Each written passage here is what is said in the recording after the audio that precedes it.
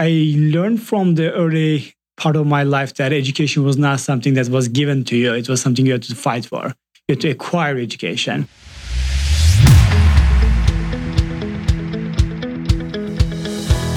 Welcome back to the Impact Entrepreneur Show. My name is Mike Flynn, and I am honored to be your host. Our mission here on the Impact Entrepreneur Show is not just to inspire you, but also to help you tap into and begin to believe in your God-given potential and purpose. That's right, baby. We want you to not only be inspired, but experience breakthrough. And we do that on this podcast by interviewing incredible people who are using their experiences, their skill set, their platforms to have a game-changing impact in the lives of others. And here's the thing. None of these folks are simply sitting back, living a life of leisure. They have things to do, places to go, and lives to impact. Speaking of that, growing up in a small Turkish village with a one-room schoolhouse, this week's guest had limited educational opportunities. That is, until his family got a computer. Now, fueled by his dreams to compete internationally in chess and mathematics, this guest used the internet to access learning resources and connect with people all over the world. And with the help of these communities, he earned a silver medal in the International Math Olympiad. Now, after online learning changed his life, he decided to partner with some co-founders and create a tool that would make quality education more accessible and improve the lives of everyone in the world through learning. Eren Bali is the co-founder and chairman of Udemy.com, an online learning and teaching marketplace with over 55,000 courses and 15 million students. He saw that the future of learning was democratized online, and then he pioneered that future. In our constantly changing world, you cannot expect to go to college, learn everything that you need to know, and then be done with learning for the rest of your life. As Eren shared with us, you have to make learning a continuous part of your journey. The most important skill for succeeding in today's world is learning how to learn by yourself. The ability to identify a personal gap in knowledge, then find that instruction and implement what you learn is a game changer. And you can go to the show notes and watch the TED Talk that Eren gave specifically describing this important message. Plus, with resources like Udemy, education is more accessible than ever before. Potential entrepreneurs and curious learners can access world-class education for cheap and sometimes even free, and find valuable mentors in, say, things like podcasts. Now, Eren is looking to pioneer the future of healthcare in his next career, in his next journey, since stepping down as CEO from Udemy and assuming the chairman position. He founded a new company called Carbon Health, which aims to create the world's largest connected healthcare network. Carbon Health is an app that integrates with pharmacies, labs, insurance providers, and specialists to allow you to access your treatment plans, manage prescriptions, see lab results, schedule appointments, and much more, all through this one app. Now, Carbon is currently available only in the Bay Area, and they will hope to expand throughout the U.S. to become the world's, quote, largest hospital in the same way that Udemy is the world's largest school. So there is a tremendous amount that we can learn from this week's guest. So bust out your pens and paper, take some notes, prepare to be inspired, prepare to take action, brace for impact. Eren Bali, welcome to the Impact Entrepreneur Show. Very excited to have you today and hear more about your story and share it with the world. Hi, thanks for having me here. So I'm really excited to share my story. So my name is Eren Bali, and I was the founder and CEO of Udemy. Right now, I'm the chairman there. And then I am the founder and CEO of a new company I started recently called Carbon Health. Yeah. I grew up in Turkey and came here like 9 years ago to start Udemy. So it's been quite a journey. Quite a journey, yeah. So what was it like growing up in Turkey? What did you want to be? What did you dream about being when you were a little kid? And what was your family like? Sure. So I have probably a background which is different than most other Turkish entrepreneurs here. So I was born in a very small village in southeast part of Turkey. So it's from the very rural, kind of poor areas. And growing up, like in our primary school, there was only one teacher for 5 different grades. Oh, wow. She would just like rotate between classes. She would give you some speaking, like reading assignment and switch to the next class, because it was a part of the country that most other teachers did not want to work at. So they were really having a hard time finding teachers there. So because of that, I was always like, I learned from the early part of my life that education was not something that was given to you. It was something you had to fight for. You had to acquire education. And the interesting thing about that village was that even though it was so hard, and it was like, it was a 7,000 feet high mountain, snows most of the time of the year.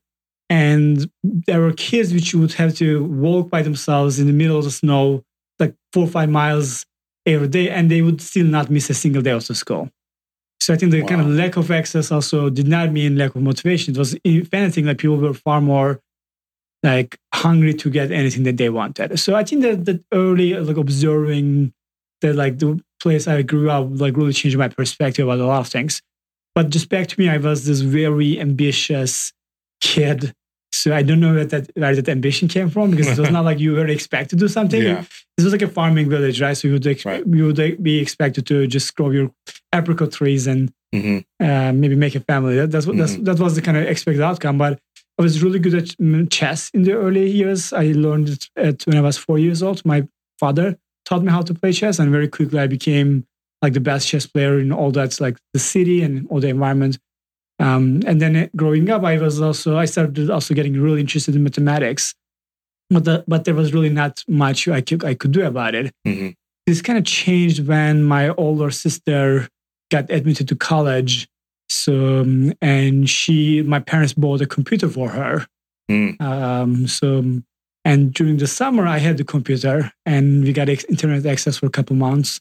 It was very expensive back then. Like I'm really kind of grateful that my parents probably spent like a third of their income on internet connection at the time. Oh my gosh, it's pretty expensive. So but I started finding I started first playing online chess and realized that there was all these other people that I could play chess with, which are much better players than me. And I realized like internet would completely change how I could improve my chess skills. But then after that, I started also finding a lot of math resources, and I started self-teaching myself more high-level mathematics.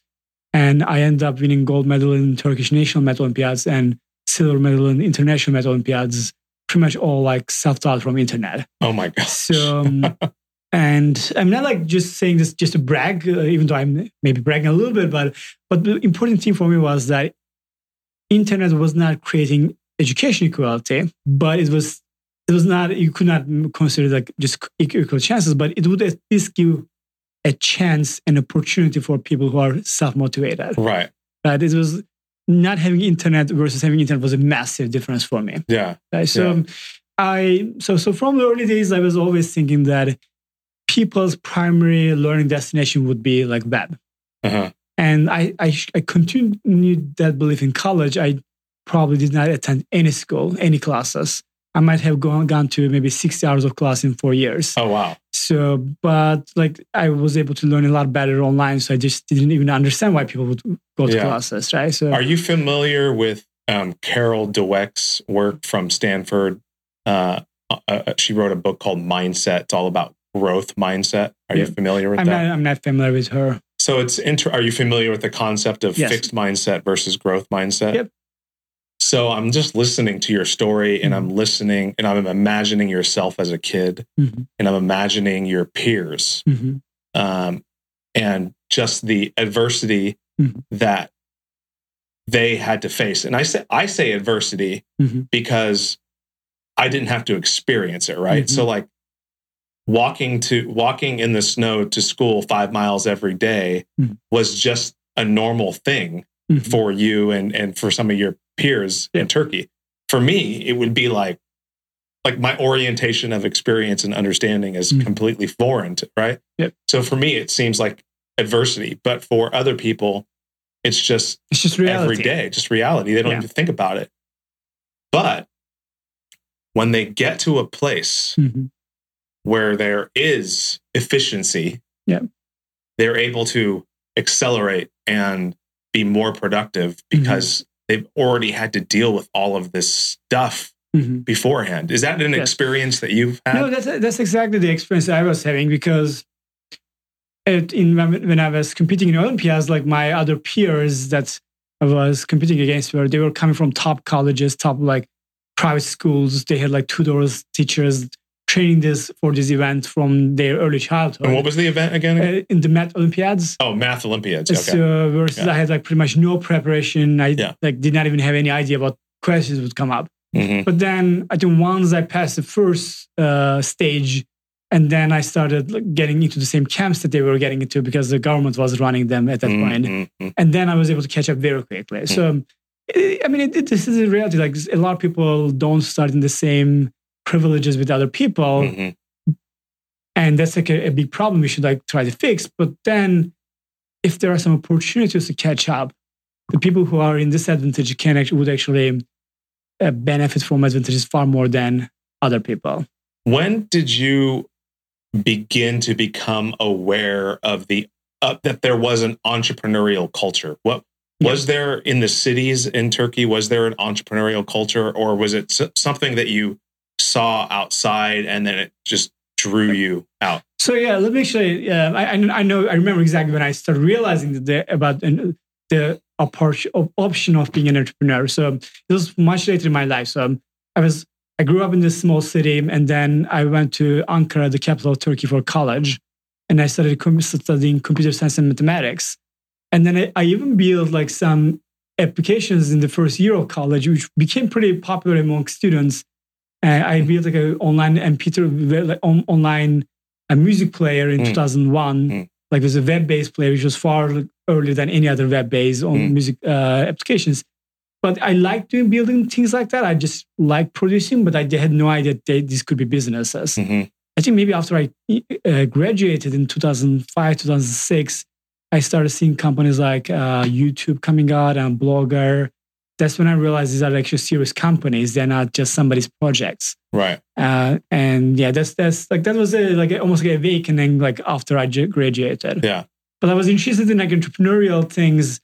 But I thought I would maybe start an agency and like build software for other people. Right. But I did not know about like building a product. And so what inspired you? Obviously, there's a nexus between your experience growing up in the small village and Udemy. Yep. So when did you decide, okay, I'm going to take what I'm seeing on the web via YouTube and Blogger, and I'm going to create a learning platform? Yes. Like what was the leap? Sure. So we initially got contract. We had started a small company. So I had last year in college, I already started a company. As I said, it was not meant to be a startup. We were not aware of that option, but we were just building software for other companies. And then we were contracted to build a live classroom application for a local research center. And we built it. We just got some money from them. But then I started thinking, then I started observing like YouTubes and bloggers of the world. And I was thinking, they disrupted, they democratize putting videos online. They democratize publishing. And I was thinking like, we could continue to sell the software. But I said, what if we did not sell the software anymore? And we just make it free for anybody who wants to teach online, just like YouTube and Blogger did. So that anybody who has something to share, some knowledge to share, can share it. And I was thinking this could become very successful because I truly believed there were hundreds of millions of people around the world which were hungry for learning, and they did not have the physical, the opportunities to physically learn the things that they want to learn. If you were born in my hometown and you want to learn iOS programming, there would be pretty much no way to do that, right? There would not be even a Turkish book about it. So I thought there was an opportunity there. And the biggest kind of counter-argument to that opportunity was that people would only take courses if there's a diploma attached to that. That was the common belief. That was why we were not really sure that this is a good idea, because every investor we talked to, everybody in the market said people only learn because they get paid for it, they get the certification, they get a diploma. There's no learning outside those.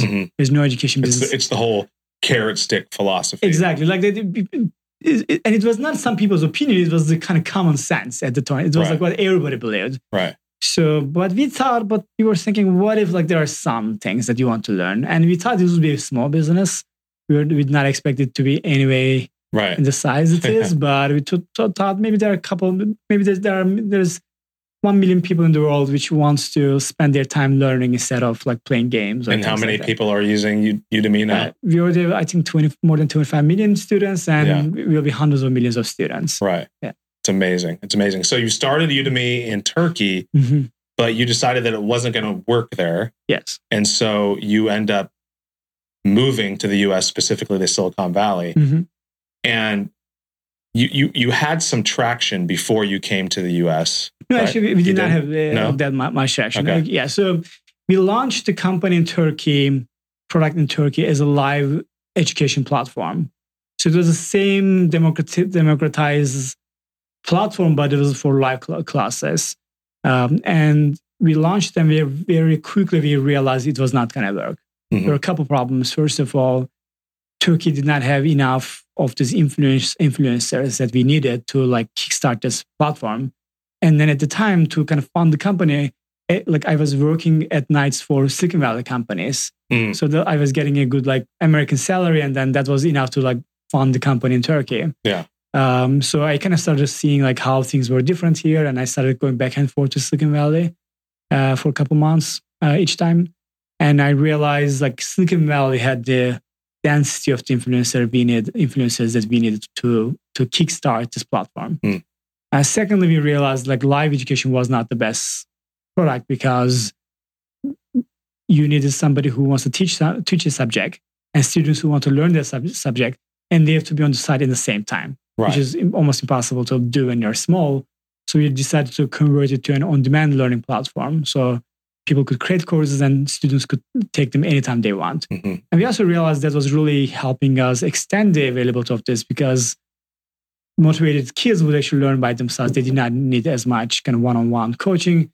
And the price point we could sell online courses, on-demand courses, was significantly lower than live courses because when you are doing live courses, it's compared to the price of tutoring, so which is a lot higher than like the $10, $20 courses that people are buying on Udemy right now. So so we decided it was not going to work, shut down the company in Turkey, moved over to Silicon Valley. But we needed visa, so it took us maybe 3 years to get up to our feet in Silicon Valley. Oh, wow. Just to get our H1 visas. Like I got lost lottery. So oh my gosh. Like I was traveling back and forth. So it was a pretty hard migration process. Right. And then my co-founder and couple of our engineers, like they also got migrated to work for other companies so that we could just reunite here. Okay. So my co-founder's like visa was rejected. So he had to go back to Turkey. So it was like a pretty daunting process, but eventually we like came together again. We relaunched the product as an on-demand platform in 2010. Okay. And then we started getting some traction. And like initially fundraising was super hard because we were just some few immigrant entrepreneurs who did not know anybody, who did not even speak the language that well. So it was not easy in the beginning, but once we got more traction, then we raised $1 million like seed round. And after that, we were all able to go full time. So before that, because of the visa restrictions, we were not able to work full time on Udemy. So we were just working on Udemy at nights. But once we raised the first round, then we were able to sponsor our own visas and legally work in our own companies. But you were already, even during that 3-year period, you were already basically ready to hit the ground running. Like, yes, after a short, just to be very clear, right? So there was a moment where we gave up. There were maybe 2 or 3 times where we gave up on this. We said, this is not going to work. We already shut down the company in Turkey. And we tried to raise money, it did not work. So we eventually realized, okay, we needed money to make this work. And we gave up a couple of times, and then we just would keep picking it back up. And I think after a year, I started working on Udemy again at night with my other co-founders. So we would just build the on-demand version of the platform. And we launched the site actually before our visas were approved. So we got traction, and then we were able to get our visas. So in those 3 years, like maybe 1 year of that, or maybe 2 years of that, we were already working on it. And did you I'm not a technical person. Like I don't build or develop anything, but I'm becoming like more familiar with the language. And so there's Amazon Web Services, right? Which most everybody that's developing something builds on today. Yes. But you guys built this product way before that even existed, right? Yes, I think it was just before Amazon came out. I remember pretty well because we had built so much infrastructure for like hosting videos and delivering, streaming, things like that. We would have to do most of these like ourselves, build our own servers.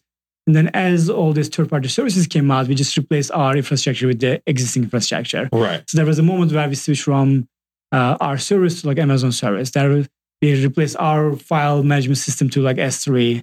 We replaced our video streaming technology to CloudFront, and we started using Amazon's transcoders. It was not just Amazon; there were other services that came out too, so video players and stuff like that. So we had to build so much infrastructure that eventually we replaced them with the existing infrastructure. So that really reduced the complexity of running the company. Right, and that probably really accelerated things and made the company just run that much more efficiently. Exactly. We only had to focus on the things that which were essential to us, like the learning platform, the post creation platform. Yeah. But we did not have to worry about like encoding videos. Right.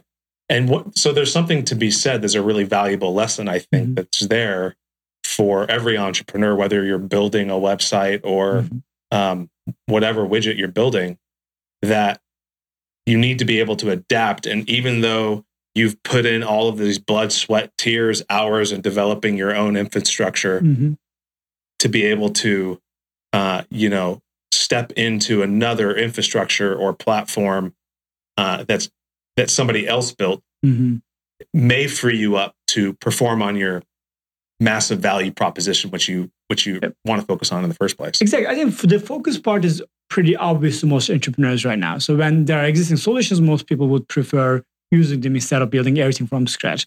But I think that the tougher thing for us was that we had already spent the time into building something. And often people are less likely to make the decision if it means change. Right. I think it's not just in technology choices. It's a more general like fallacy that most people have. Right. So the way I make decisions is I say, if we did not have this platform today, would we build that? If the answer is no, then we should also get rid of the platform we already built. Right. Right. So even when people think about jobs, for example, right? So like they always thinking about like who loses their jobs or like which new jobs are created. They always think about a differential, right? But when you think about how you run the country, you should say, if the job did not have to exist today, would we make a job for that? Right. Right. For example, most people can get water in their pipes. Everybody in California gets free water in their houses. Right. Like, there's no job to pass that water. And in Turkey, for example, the drinking water is not, tap water is not drinkable in most places. So you have to buy water and somebody delivers to you. Right. There are some jobs that exist in Turkey for delivering clean water to people. Right. So, I mean, in the US, you should think like, should we, for example, ban the tap water so that we create jobs to bring it to like every household? So the answer would be no for most people, right? So and this is the thought you have to make. If this not existed today, if you had both options, and like, would you make the decision? If the answer is yes, usually the right answer is yes, even if you have to make a change. Right, because you're looking for efficiency. Yeah. You know, I mean, if Turkey had the option right now of not having water delivered, they would. Yeah, if we had clean, drinkable water, like tap water, like you would not want to create this job, right? So like, you would just much rather give affordable clean water to the whole population. Yeah, I think that's the mindset you have to have. So if somebody wanted to build a learning platform like something similar to Udemy today, what would they do? What steps would they take? What kind of? Yeah. So it will be a lot easier to build a kind of basic infrastructure for them because all these third-party solutions exist. But then the challenge they will have is that there are already companies who now dominated significant parts of the market. So they cannot just do what we did like 5 years ago and become successful. Right? I think what you want to do is when you are disrupting any company, even my own company like Udemy, right? If you want to disrupt Udemy, the way to look at it is what other learning is there that Udemy is not the best platform for? Right? Why would people not use it? Right? So, and then you find a niche there, and then you build an amazing, like very specialized product for that niche. And then that's how you kind of build a viable product against competitors. Just like when Facebook came out, like they realized that college students were not using Friendster or MySpace. So they built it really like specific for college students. Mm-hmm. And then Snapchat became popular because high school students were really sick of Facebook because their parents were there. Yeah. So like who is not using the current products is usually one of the best targets to go to. Oh, interesting. Yeah, I hadn't thought about that. But who's not using the current product? And why are they not using it? Yeah, that's a good question. This episode is brought to you by the Lawton Marketing Group, a full-service advertising and design agency specializing in websites, social media, apps, logos, and more. Based in Oklahoma, they work with clients across the nation from small businesses to large corporations and everything in between. You can find them right now on the web at www.lawtonmg.com or call them at 580-275-2063. Connect with them now for a complimentary competitive analysis of your website. Just tell them the Impact Entrepreneur told you to call. You know, I watched this TED video that I watched a video that you did of a TED Talk on TEDx Bay Area. And the title of your talk was about the most important skill that we should all learn. So I'd love for you to elaborate on if you could teach anybody one skill, what would that skill be? So yeah, as I said in my TED Talk probably 5 years ago, the most important skill is learning how to learn by yourself. Mm-hmm. So like, because the things that we'll need to know to adapt the quickly changing world is not going to be static. You cannot expect to go to college, learn everything that you need to know, and then be done with learning for the rest of your life. You have to make learning a continuous part of your life. Mm-hmm. So, and for that to happen, you have to, as I said, you cannot go to school every time. You need to learn new skills. You should think about, okay, I need to do this type of marketing. Just start searching online. You might find some online courses, some maybe communities, some meetups, but then you just figure that out up yourself. And once you learn a couple of things and you realize it's a very repeatable skill. So then, like, if I have to do rocket science, I feel like I could just learn rocket science online. Yeah. So I'm like, only you though. No. I think like everybody could do. Like, I mean, Elon Musk has learned about like space and like a lot of different things that he has no idea about. I mean, he studied physics and economics, if I'm not wrong, right? So it's just like these are learnable. Like there are books, there are online courses, communities, people that you can meet. Yeah. I think most of the time you don't need like schools. Schools are really good at making sure people remain motivated. Right. So because otherwise people sometimes feel like they want to give up. And if you pay for a school, then you have to finish it. That's like where it's really helpful. Right. Workshops are like, they're similar. They're good for like keeping the motivation up. But in terms of the pure content, you don't really need most of those. What's interesting is I went to college here and the traditional, format, 4 years, all that stuff. Got a degree. My full-time gig is I'm a wealth manager. That's what I do full-time. My degree is not in that. I ended up going to school and now I'm doing something that it's not directly related to my degree. And I've been doing that for 13 years. The other interesting thing though is I graduated and I had some friends that were in the engineering school at that time and they were looking for jobs. And this was in 2004. And they were told that everything they had learned the previous 3 years was now obsolete. Right. Yes. And so I'm not an engineer, but I'm thinking to myself, like just in hindsight over the last, several years, that the rate of change and growth in technology and in the marketplace has been so rapid that everybody's skills, if you have not been constantly learning, have diminished. Yes. Which is a really scary thing because then the value, quote unquote, that you represent to the marketplace has also gone down. Yes. And that is, I launched in 2015. That's when I started this podcast because I'm like, gosh, I need to learn from people. To stay up to date and I need to learn what relevant.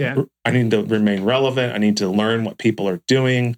I need to learn what they're building and why it's great and how they tapped their potential. This podcast's mission and why it's called the Impact Entrepreneur Show has nothing to do with like impact investing or anything like that. It's all about having an encounter with your potential and your purpose. And then I call that an impact moment. And that's where your life changes, right? And you obviously had a tremendous amount of impact moments over your life that have brought you to this point. And you build this great company, Udemy. And then in 2014 rather, you decided, and your fellow board members decided that it was time for a transition to leadership. Perhaps I assume to take it to the next level. But what was that like, stepping down as CEO? You know, now you're chairman, founder, still obviously very involved, but it must have been, I would assume, maybe I'm totally wrong, emotionally like, and it must have been an emotional thing handing over like the reins, so to speak. Of course, yeah. And I want to actually speak very transparently about this, right? Because most of the time when there is a leadership change, it's always a sugar coated. It's always a story about how you want to spend more time with your family. So, and I think that because like people don't realize the real stories, like they get like more emotionally upset when like situation like this happens. I think before we kind of made the transition, at one point I realized we need a new CEO. I actually myself realized it. And the mistake I had done was that I was really focused on product and technology side, right? And I made the mistake of, in terms of running the company, I really I put maybe 70-80% of my time like thinking into only that area. And at one point it hit me that Udemy's success was not going to come from just engineering and product. It was mostly going to come from building a good community of instructors, like marketing, growth, helping people. So it was not a primarily technology challenge. And this is different for different companies. If you are, for example, Tesla, like the only thing that matters is how good your cars are. I mean, there are other things that matter, but how good your car is like 90% of the business. And if you're Apple, how good your products are 90% of your success criteria. But at Udemy, I realized the success criteria was wider than what I was at that point focused on. So I was thinking like it was time to make a change. I was like looking for somebody potentially. And then our board had, but then like, independent, they also had the same comment. They maybe said, maybe I should work on just the product side and technology. I should be the chief product officer and we should bring another CEO. So, and those board members at the time, I still have a very good relationship with them. Actually, one of them is now the board member of my new company. Oh, okay. So that's the thing. Like, I think it is sometimes, I mean, I did not enjoy the news at the time when it was especially brought to me by somebody else, but I was also thinking about the same thing. Right? So, it was still an emotional time, and I decided to step down because I thought, like, if you're the CEO and then I was still in the company, it would be like a two-headed company. That was not going to work that well. So I decided to like step down I kind of reduce most of my roles. I became more of a resource for the company. So people would like put appointments on my calendar to like get input from me about something, but I would not like ask anybody to do anything. So, and that was, I think, the right decision. Like, you want a pretty clear leadership. So, and then we also now got like even like our third CEO. Meanwhile, the company is growing super fast, by the way. Like, I think Udemy probably is one of the rare companies which had 3 different CEOs while the company still was growing like 2-3x every year. Right. So, and I had no idea that it's still private. I thought it was, for some reason, I thought it was we're not public yet, but it's just still private, but we are still growing extremely fast. And we were growing super fast when we made the transition. It was just like, sometimes you have to make decisions without being like emotional about it. Right. So then I actually realized it was the right decision. And I started Carbon Health. Was really, actually, part of the reason I stepped down more was I was really getting ambitious and excited about the Carbon Health opportunity. I want to talk about that too, because I was like, wait, he democratized education and learning through Udemy, and now he starts Carbon Health, 2 completely, seemingly unrelated. Yes.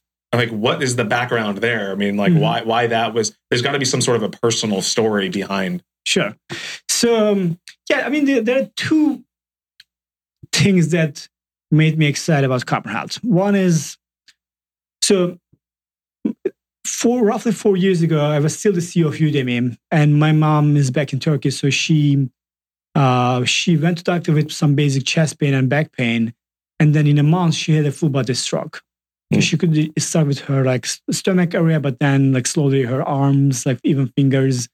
So, and then I had to kind of take maybe several months off my work to go take her to doctors. And my sister's a doctor, so that was very helpful. So I and her, she would actually take her to different doctors, and with like maybe 1,500 pages of documents and several DVDs with MRI, CT scans to find out what was happening, because nobody could diagnose what was happening. And meanwhile, like she tries to tell her story verbally. The doctors look at every page, maybe write 2 words on it onto their notebook, and then maybe after an hour they can make a decision. So, and eventually one of our doctors diagnosed what was happening. She realized it was a rare disease called neurosarcoidosis, and applied the treatment, and my mom recovered like completely to normal. So there's no sad story there, but meanwhile, I was like observing how inefficient that process was to get more like opinion from different doctors. Mm-hmm. And I asked my sister, what's that thing that they are writing on their notebook? And she said they're making a timeline of the case that they're trying to solve. And I said, why are they not already looking at timelines when they look at this medical data, right? If what they put on their notebook is what really matters, why isn't that the presentation in the first place? And I started sketching what I thought that process should look like. I made a 1-page visual design about how cases should look. I put up a title, 65-year-old women with unexplained stroke. I put her medical history on the top, and then I created a timeline visualization of what happened day by day. First day she goes, she has some symptoms, they give some prescription. 1 week later, she comes back because painkillers are not working. They do some labs, they do some x-ray. A couple months later, there are CT scans coming in, PET scans, and then their doctor's opinions throughout the process, the examination. I just designed a 1-page timeline, really productized timeline of the problem. And it would be something that a doctor could look at in a couple minutes and make a decision. Mm-hmm, mm-hmm. And I said, if the system worked like that, then you could get opinions from 10 doctors in less than a week and make a very quick, start the treatment process super quickly. So I just put that design, but when my mom recovered and I got back to Udemy, so I just kind of forgot about it for a long time. Yeah. But when I had more time, because I was not CEO of Udemy anymore. I was still in the company, so helping with the product, but I had more time to think about other things that I like. And I just that 1-page design came back to me. I said, I picked it back up and I talked to some doctors. I said, what would you guys think if the healthcare system worked like this? And they said it would be a dream for them. And I built a small team and to kind of productize that. So, and the second thread, which is the relevance with Udemy, is that at one point somebody called Udemy the world's largest school, because we had more than 50,000 people teaching on the same platform. So no school has that.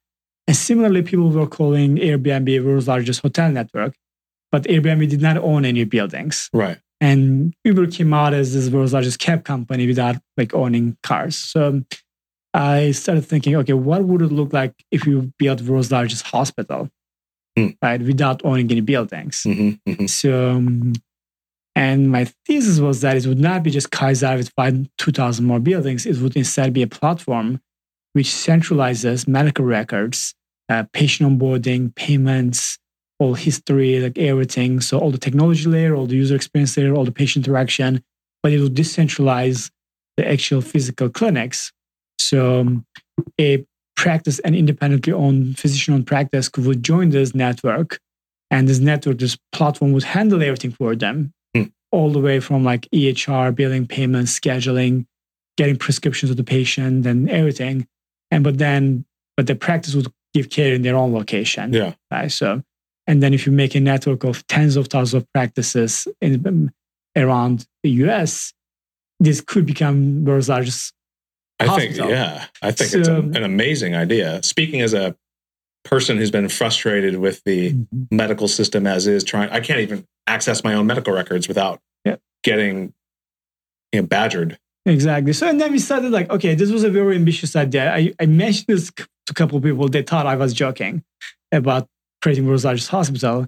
And then I started with our team, we started designing the healthcare experience we want for ourselves. I think I started it like 2 years ago. So we knew that we want to work in healthcare, but the product was still kind of not clear. Around between Christmas and New Year's, I started making some sketches about the healthcare experience I want for myself. Mm-hmm. First of all, it was obvious that I wanted everything mobile. Right. Like 100% of my healthcare interaction should be happening from my phone. Mm-hmm. So I schedule my appointments there. The intake is done automatically by the system so that I don't have to fill out any forms. And then I show up there, see the doctor. And then once the doctor makes the examination, they put the medical records in my medical record, but it's actually owned by me. So everything is still on my phone. Mm-hmm. And then after the visit, they would send me a treatment plan. Mm-hmm. And treatment plan would have all the instructions, my medications, like labs, any other thing that the doctor wants to do. And then meanwhile, if I have to go to ask something to the doctor, I could maybe message with them. We could do telemedicine-based visits. So I made this, I think like couple 100-page sketches about the healthcare experience I want for myself. And I showed it to my team. I said, what would you guys think if you just built this, right? And then it's really 3 different things. Like my personal background is my mom seeing the opportunity as the world's largest hospital. And lastly, like what could be more fun to do than designing your own healthcare system? Yeah.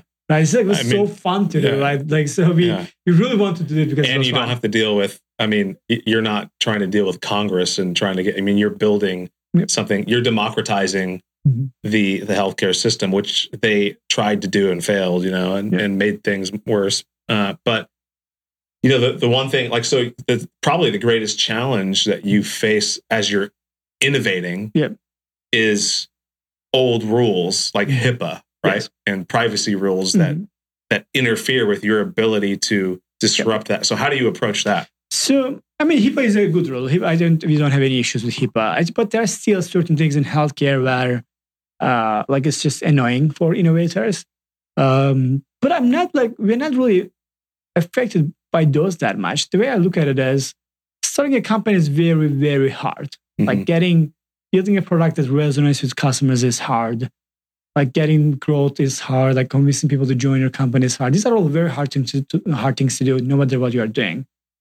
And if you also have to fill out 200 pages of documentation for something, for some paperwork, it's hard, annoying, but it's not the end of the world. Right. Everybody else who wants to do the same thing will have to go through the same challenges. We just we're not trying to work around, we are not in the gray area. We just if there is a regulation, we just go by the regulation. Right. It's usually a bunch of paperwork, bunch of lawyer work, and it's expensive. That's one issue. So we had to raise a lot more money for Carbon than we did for Udemy. Mm-hmm. But then it's just at the end of the day, it's just a bunch of work you do. I'm not. Yeah. It doesn't bother me that much. The bigger problems in healthcare are 2 things really. One is the upfront amount of investment you need is very high, right? So, which was okay for me because I started Udemy and it was not hard for me to raise money. Mm-hmm. The other thing is other companies move very slowly. Yeah. And because everybody moves so slowly, the top tech talent does not go to healthcare. Mm-hmm. If they go to healthcare, they build a kind of step tracker or some widgety, non-serious product. And they do that, but that does not impact actual health that much. Mm-hmm. Nobody really gets involved into more dirty, ugly, clunky healthcare delivery side. So working with third-party companies have been slow. Mm-hmm. But even though with those, we just find hacks and we make it work somehow. Mm-hmm. How much money have you guys raised to date? We raised $6.5 million for a seed round. Yeah. Which is higher than a normal seed round, but compared to what we are doing, it's actually, I think, if anything, it's lower, less than what you should have raised. Yeah. That's amazing. I have a few more questions, but I want to make sure that people know how to connect with you and maybe see what you're doing and keep track of what you're up to. Sure. Online. So the Carbon Health, my new company is that's my new baby. So we connect independent practices and we give them the full healthcare platform they need to operate. So all the EHR, billing, scheduling, everything. Really, they could just. It's really by far the simplest way doctors can give care. Mm-hmm. So, and if there are doctors who are interested in doing a more innovative care platform and really differentiating on both the patient's experience and also their own experience, because we use a lot of artificial intelligence to make their workload less daunting. So yeah, I would love to get like other doctors on board, but then also other people in healthcare who wants to maybe collaborate on innovating here, should reach out to me. My email is like Eren, my name at carbonhealth.com. Okay. So I'm pretty selective with responding. So I really care about if you have any healthcare innovation, I'm much more like interested in it because Carbon Health is new. So I don't have that much time for and it's a very hard business to make. Right. So I had to really focus on things that matter in this new realm. Absolutely. So I have 3 final questions, and then we'll let you get back to changing the world. And the first question is, if you could take any skill set that you currently possess and turn it into a superpower, what would it be? Superpower. If you could take any skill that you already have, but make it a superpower, what would it be? I think one skill I think I have that I really like has just like this instinct, intuition. Like I don't even know why that decision is that way, but like my brain like says, okay, this is the right direction to go. And it's not like a religious thing. Even in mathematics, I had the same thing, right? So I would see the problem. I was not trained that much, so I did not know how to approach different problems, but I would have like the hunch about the direction to go. That hunch, I think, is probably some really complex calculation that our brain is making, but we don't know how it's made, but we know that we know the outcome, right? So I would make that like a more superpower, like kind of feeling what's going to happen, maybe like seeing a little bit into the future. Yeah, I love that. That would be more like a superpower version of the hunch. Yeah, totally. I love that. The next question is, what are 3 lies that people tell themselves, that we tell ourselves, that prevent us from realizing our full potential? Yeah, so that's a very good question. So I think we do 2 things and the 2 mistakes at the same time. We overestimate certain people's skill set capabilities, right? We see somebody like an entrepreneur we admire, and we think that person is the smartest person, has all those things that we would never be able to replicate. And then we underestimate the vision of a lot of people that we don't respect them, right? So I think that those are both huge mistakes. Like I think people look at like Steve Jobs and like Elon Musk, and they think they're gods and like not they're from a different planet. And everything they do like make it feel smarter to them, so they want to just replicate and mimic them, and it just makes him hit on a wall really bad. The reality is like these guys are like normal people too, right? So it's just what they do is like awesome, inspiring, but not replicable, and they're wrong about a lot of things too, right? So I think that overestimating their skill actually doesn't let you see the world for what it is. And also then we also do the other mistake where like maybe you're a young engineer, right? You just assume that everybody who's not an engineer, who has not gone to the same colleges that you went to, is not smart, and there's nothing to learn from them. Right. But the reality is, you talk to a nurse which has been working in an ER for 25 years. There's so much you can learn from them. Oh my gosh, yeah. So I think that humility to understand that like you are like people who are ahead of you are not necessarily right about everything. People who don't have the same career that you have, don't have anything to contribute to you. Like these are 2 like very, I think like it's not lies. It's just really these massive mistakes people do. Yeah. I think most of my inspiration comes from people who are not ahead of me. Right. I don't have a third one, honestly. Okay. No, those were good. Nobody's answered that question that way, because I ask these questions of every guest. And the last question is from the title of a book, and the question is, how will you measure your life? I will think that I was successful if I inspire other people, and I see that I inspire other people who also become even more successful than I am. And so, when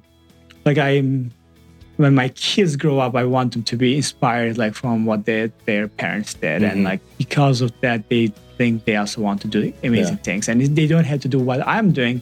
They don't have to be an entrepreneur. They could be like social workers, nonprofit people. They could be scientists, like musicians, artists. But I would love them to be inspired from their dad, and wanna. If I see that they want to do great things, I will know that maybe I I had a life worth living. That's a great answer. I love it. Eren, thank you so much for joining us on the Impact Entrepreneur Show, for sharing your story and just providing a lot of advice and counsel, I think, to a lot of people that will listen to this episode. So thank you again for your time. Thanks a lot. This was one of the most fun conversations I have had in an interview like this. Okay, awesome. Great feedback. High five. Thanks. Thank you to this week's guest, and thank you for listening. If you missed any of the key points and highlights from my conversation, we've got you covered over at theimpactentrepreneur.net/podcast for show notes to each and every episode. And while you are there, check out Flynn Wealth Strategies and Insurance Solutions. You can do that by visiting flynnwealthstrategies.com. The Lot Marketing Group and the Podcast Masters. We could not do this show without them and with all of their support. Now, until next time, go make an impact.